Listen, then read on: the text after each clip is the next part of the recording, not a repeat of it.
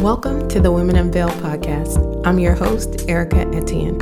On this show, I have real conversations with women who remove their masks and share uncut and unfiltered stories of faith, redemption, sacrifice, and more. No subject or story is off limits. It's my belief and my testimony that God is a redeemer. Nothing we experience is a waste. The Lord can use everything you've gone through for your good and His glory. Each week, you'll learn about God's faithfulness, the truth of His power, and how He is present in every trial, just as He promises. So whether you're a new believer or a seasoned saint, you'll be encouraged, empowered, and equipped to keep fighting the good fight of faith. Let's get into this next story. Hey everyone, welcome back. I am here today with the amazing Julia Banks, and she is going to be sharing her amazing story with you all. Tune in, buckle your seatbelts, because this is going to be good. Julia was born and raised in Newark, New Jersey, and she is the founder of She's Awakened Women's Ministry, which was formed for the awareness of her childhood trauma. She uses this platform to encourage healing and empowerment by God's word. So, Julia, I want to welcome you to the show. Thank you so much for taking time to be here with me today. Hello, Erica. Thank you so much for having me. Absolutely. So I want to jump right in because I want the people to hear from you. As I said, Julia started her ministry based off her childhood trauma. She experienced some pretty traumatic sexual trauma that was a catalyst for, how her life moved forward. So I want, if you can share some light on what that experience was for you. Well, when I was a young girl, a little girl, I want to say about 5, somewhere between 5 and 6 years old. My uncle, him and his girlfriend was supposed to be babysitting, and my mom was at work.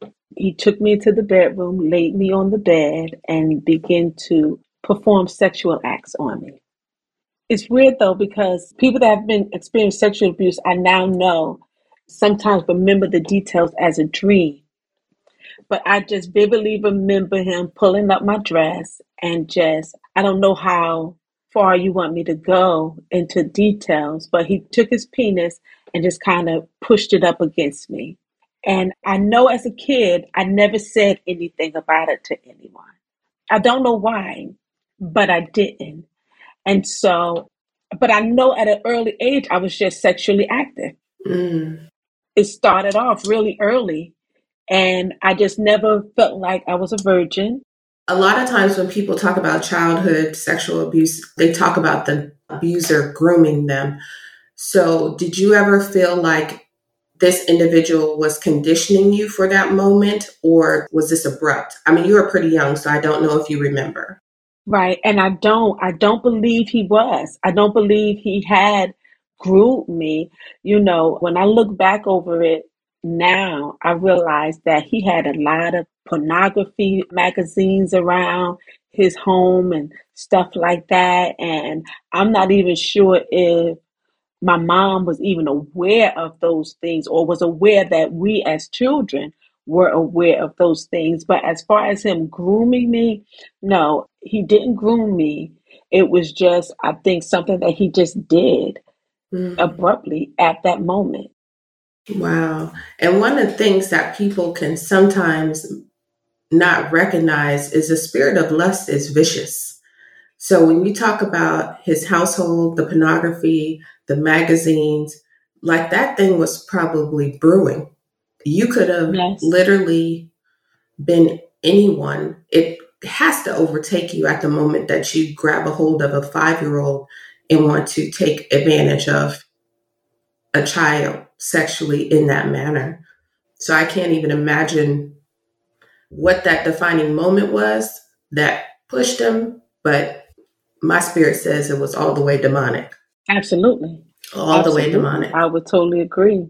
Yes. And his girlfriend was there. Did she witness it, or she was just in the house? No, she was in the other part of the house, sleep. Wow.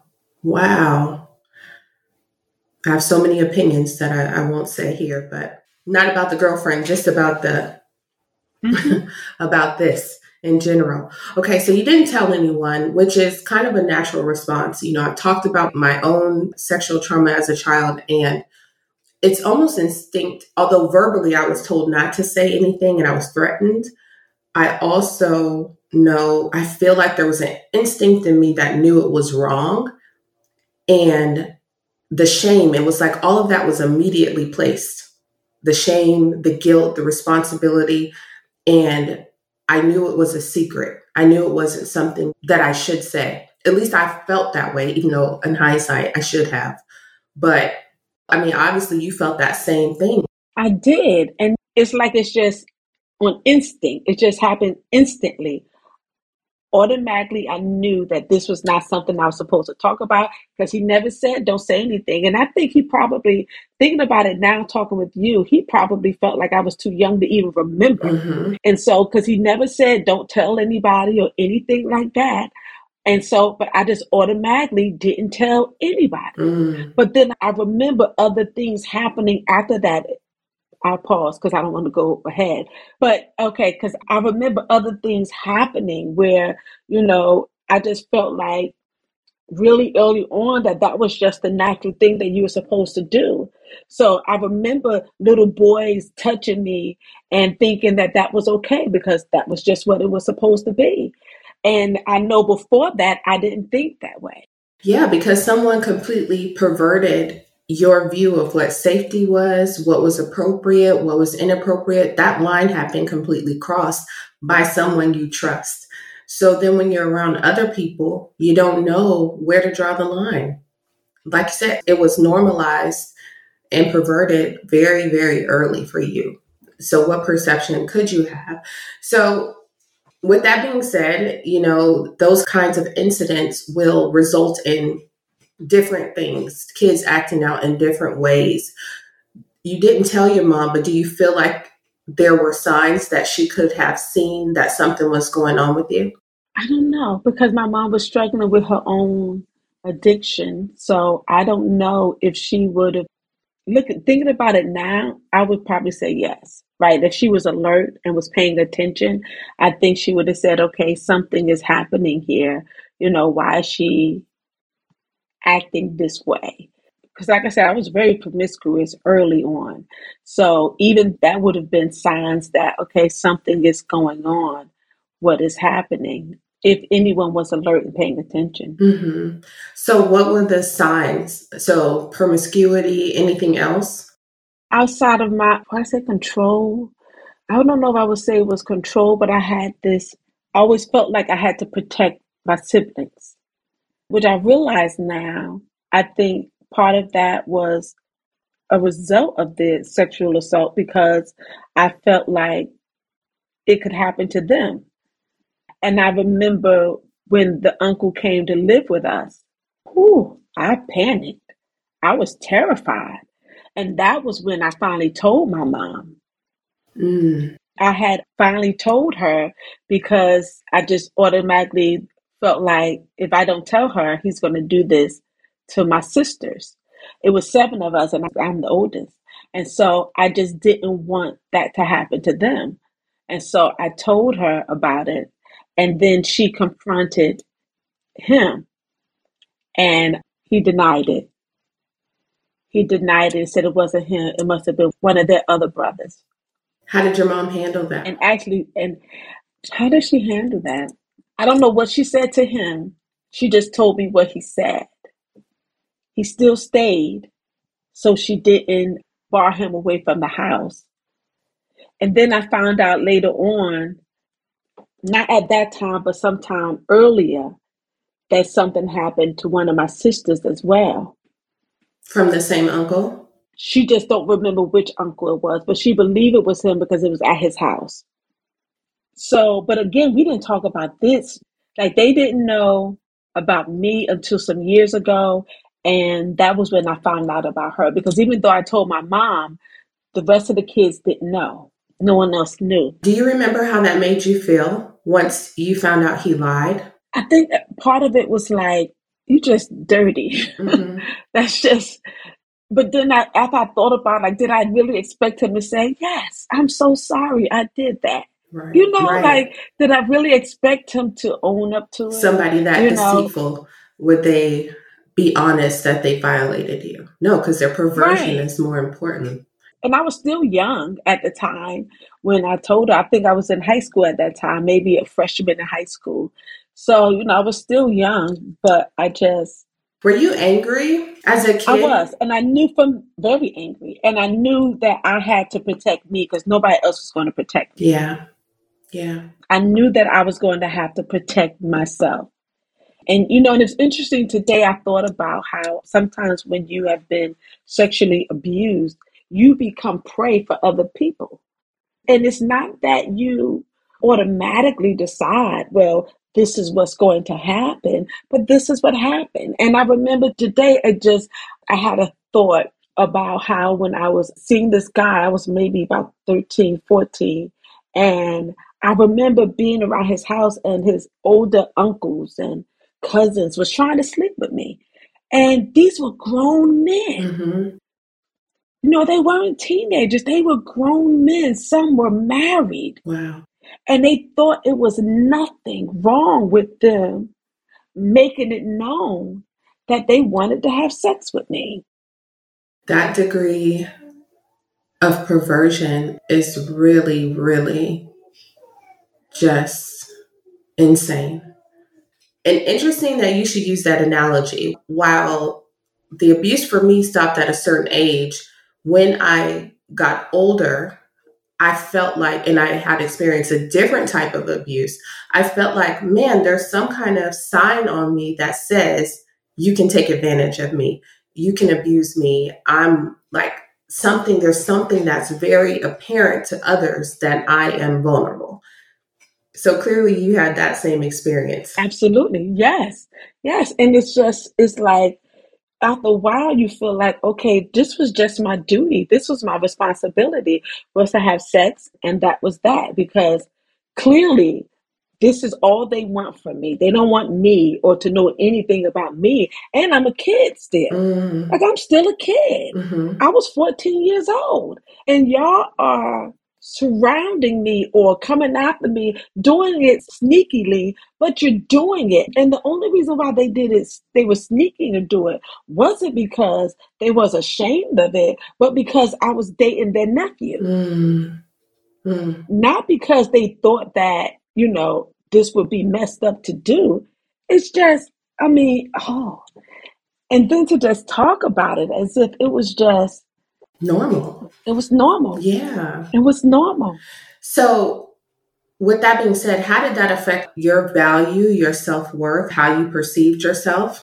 Oh my goodness. I don't think I had any self-esteem. I had none. We talk about people having low self-esteem, by having none, Mm. and I had none. It was nothing. I didn't see any value in me at all.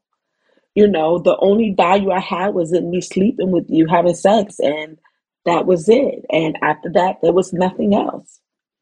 So, it affected my self-worth. It affected how I saw myself. And it affected how I showed up in the world. So how did you show up or not show up? I guess a little bit of both, right? I showed up because there were certain things that I had to do, but I didn't really show up. I just put on this mask and just wore this facade and went through the world where people, and it's interesting how people will look at you and say, oh, wow, she seems so confident. She's seen this, she's seen that.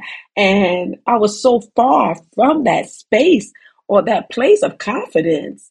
It was hard for me to even fill out to apply for some jobs because I said they're going to need somebody to sit up front. And so I can't get that job. I need to apply for something else. Wow. Yeah, the self-esteem I had none. Wow. That's rough. I can relate, but that's rough. And so when people looked at you and saw what they thought was confidence, they had no idea what it took for you to even show up that much, for you to even be present. They did not. They did not. How did this incident kind of shape you, like in your teen years and your adult years? Well, I got pregnant at 16. I had him at 17. And then I had my second one at 19. There were so many other factors as well, with my mom addiction and different things like that. But when I talk focusing on the sexual abuse, I didn't really have boyfriends because I just had sex, and the one guy my daughter's dad, the first child dad, which is my son's dad, that was just an abusive situation. He was physically abusive, emotional abusive. And I stayed in that relationship for years. And then after him, I met my daughter's dad, and he was nice. He was totally the opposite of my first child's dad. But my teens it was just crazy. It was just up and down. I remember more sad days than happy, not knowing who I am, not knowing my own worth. I just, I slept around a lot. And I guess some people say looking for love. I don't even know I was looking for love. I just thought that was a requirement. Mm. I thought that was I guess you could almost say your duty, right? That this was what I was supposed to do. And so that's how I showed up. That's what I did. Which makes it about everyone else and not about you at all. Absolutely. And not about you at all. I mean, I don't know how much we could talk about, but please, having an orgasm, I don't think I had that till I was well into my old age. Mm. Wow. Because it was always about them. Yeah. I didn't even know I was supposed to have one. Mm. Yeah. I will just leave it because we can turn the corner here. But no, I mean, to that end, again, it became about serving other people. It had nothing to do with you. Even, obviously as believers, we believe that, obviously sex is for the covenant of marriage. But when that's been distorted for you, that wasn't on your mind. This is something I do. This is what's expected of me. And I'm just going with it, So how did all of this, affect your faith walk? Well, when I became a Christian, I became a Christian young. And so I struggled a lot with the abstinence piece. I struggled a lot with salvation, period. But my pastor was a woman pastor, and she was a single woman, and she was really one of those. She just taught a lot on living holy and abstinence. I think abstinence, I say now, I don't know what was happening, but abstinence was like a common teaching in our services. So I struggled a lot to try to live holy. One of the things I never grasped until later on in life was that holiness, or me abstaining from sex, couldn't be about just I'm going to go to hell, or because that was the message I got all the time. If you can go to hell, this, that. God says to be holy because He is holy. Oh my goodness, I heard that stuff. I don't want to say that stuff as if it's not true, because God's word is true. He does say be holy because He is holy. However, I felt what did that for me, what brought me to a place wanting to abstain, was understanding who I was. And sometimes preachers, when they're teaching that message, they don't understand that people's identity sometimes is tied to that because of the abuse that they have experienced. So you can preach that to me all day long, but I don't know who I am. And the only time I know who I am is when I'm sleeping with somebody. Then that's what I'm going to do, because that makes me feel as if I belong or I'm a part of, or that's where my worth comes from. So when you're telling me that I can't do this any longer because I'm not married, I'm going to have a hard time with that. Mm-hmm. Because then what do I do with the rest of my life? Exactly. What do I do with myself? Mm-hmm. And so when God began to deal with me Himself and began to let me know my value, I remember one time I was homeless. I was living in a shelter, and I was seeing this guy. And I remember we were seeing each other maybe for a little while, it wasn't even that long. And we had sex, and then he didn't call me. And then I remember telling the counselor there, I said, well, we had sex. I said, but he didn't call me. So no big deal. And she looked at me, and I was a Christian then. And she looked at me and she said, huh? I said, it's not a big deal. She said, why is not? I said, huh? It is? I was an adult. And her look at me, the way she looked at me, made me feel as if I said something wrong when I said it didn't matter. And I looked at her. I said, should it matter?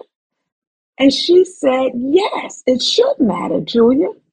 And just having her say that to me started the mindset shift. It was slow because it wasn't like there was a lot of people around to keep reinforcing that, but it just stayed in the back of my mind that I do matter. Like, I'm not supposed to just do this. Like, he wasn't supposed to sleep with me and then, like, he didn't know me the next day. Mm-hmm. As time went on, I feel like that was the breaking when that conversation with her. And then God began to deal with me. It was years later, but then God began to deal with me and begin to reveal to me that my value, that it wasn't me being abstinent, wasn't so much about me not pleasing him, but it was about me owning my worth, knowing my value. And when the Lord began to deal with me about that, and when I say the Lord, I literally mean him alone. There was no preacher, there was no teacher, there was no book. There was him and I having a conversation, and he began to deal with me and begin to reveal to me my worth and how he wanted to bring me to a place of loving me enough and caring about me enough to not want to just give myself away. Mm-hmm. I try to explain to people when you're preaching those kinds of messages, the best thing you can do is point people to the Lord, point people to Jesus, allow the Holy Spirit to do the convicting, because you can browbeat all day. But like you said, if I don't know who I am, you're kind of just puffing air, right? Because I don't know how to translate that message into something that I can do, because someone has already distorted how I think about this thing. Where you are trying to point me to holiness by behavior, there's something deeper that has to happen internally for me to want to change my behavior. So the more I fall in love with God himself, the more God shows me who he designed me to be, the easier it becomes for me to want to do things differently. My view of myself has changed. My view of God has been transformed. But if you strictly just tell me, don't do this, because if you do this, you're going to go to hell, that's not enough to transform my mind. It's not enough. I'm saying me, but I mean us as a collective body. Those messages didn't work. Those messages don't work. And so I love that you spotlighted that for us. So that moment, that conversation with your counselor kind of triggered a transformation. And this healing process for you, is this something that you are still pursuing daily? What did it look like? You talked about the counselor, you talked about the Lord dealing with you. Is there anything else that you say was critical to your healing process? Oh, wow. One of the things the Lord told me was, well, not the Lord told me, but a few years ago, I was attending a church and the pastor closed down. And I was so used to going to church that I went to a Spanish speaking church. I don't speak Spanish. So, and they weren't bilingual. I remember Wow. sitting in there. I remember being in there, but I felt the presence of God there. It was as if this church was, if somebody came in that didn't speak Spanish, then they would have somebody translate, stand next to them and translate or something like that. So the preachers are preaching this day. He's speaking in Spanish and his wife is translating. After it's over, the mother-in-law get up. She's the overseer. She does not speak any English. I don't know what she said. All I know was I felt the wind of God come in that place. The power of God came, and I said, somebody, please tell me, what did she say? What did she say? And no one would interpret. I don't know why they wouldn't interpret. Nobody would interpret. So I left. But I said, God, I can't do this no more. I'm not going back there. And I'm just going to stay home. And I did. I stayed home. I did not go. This was before the pandemic.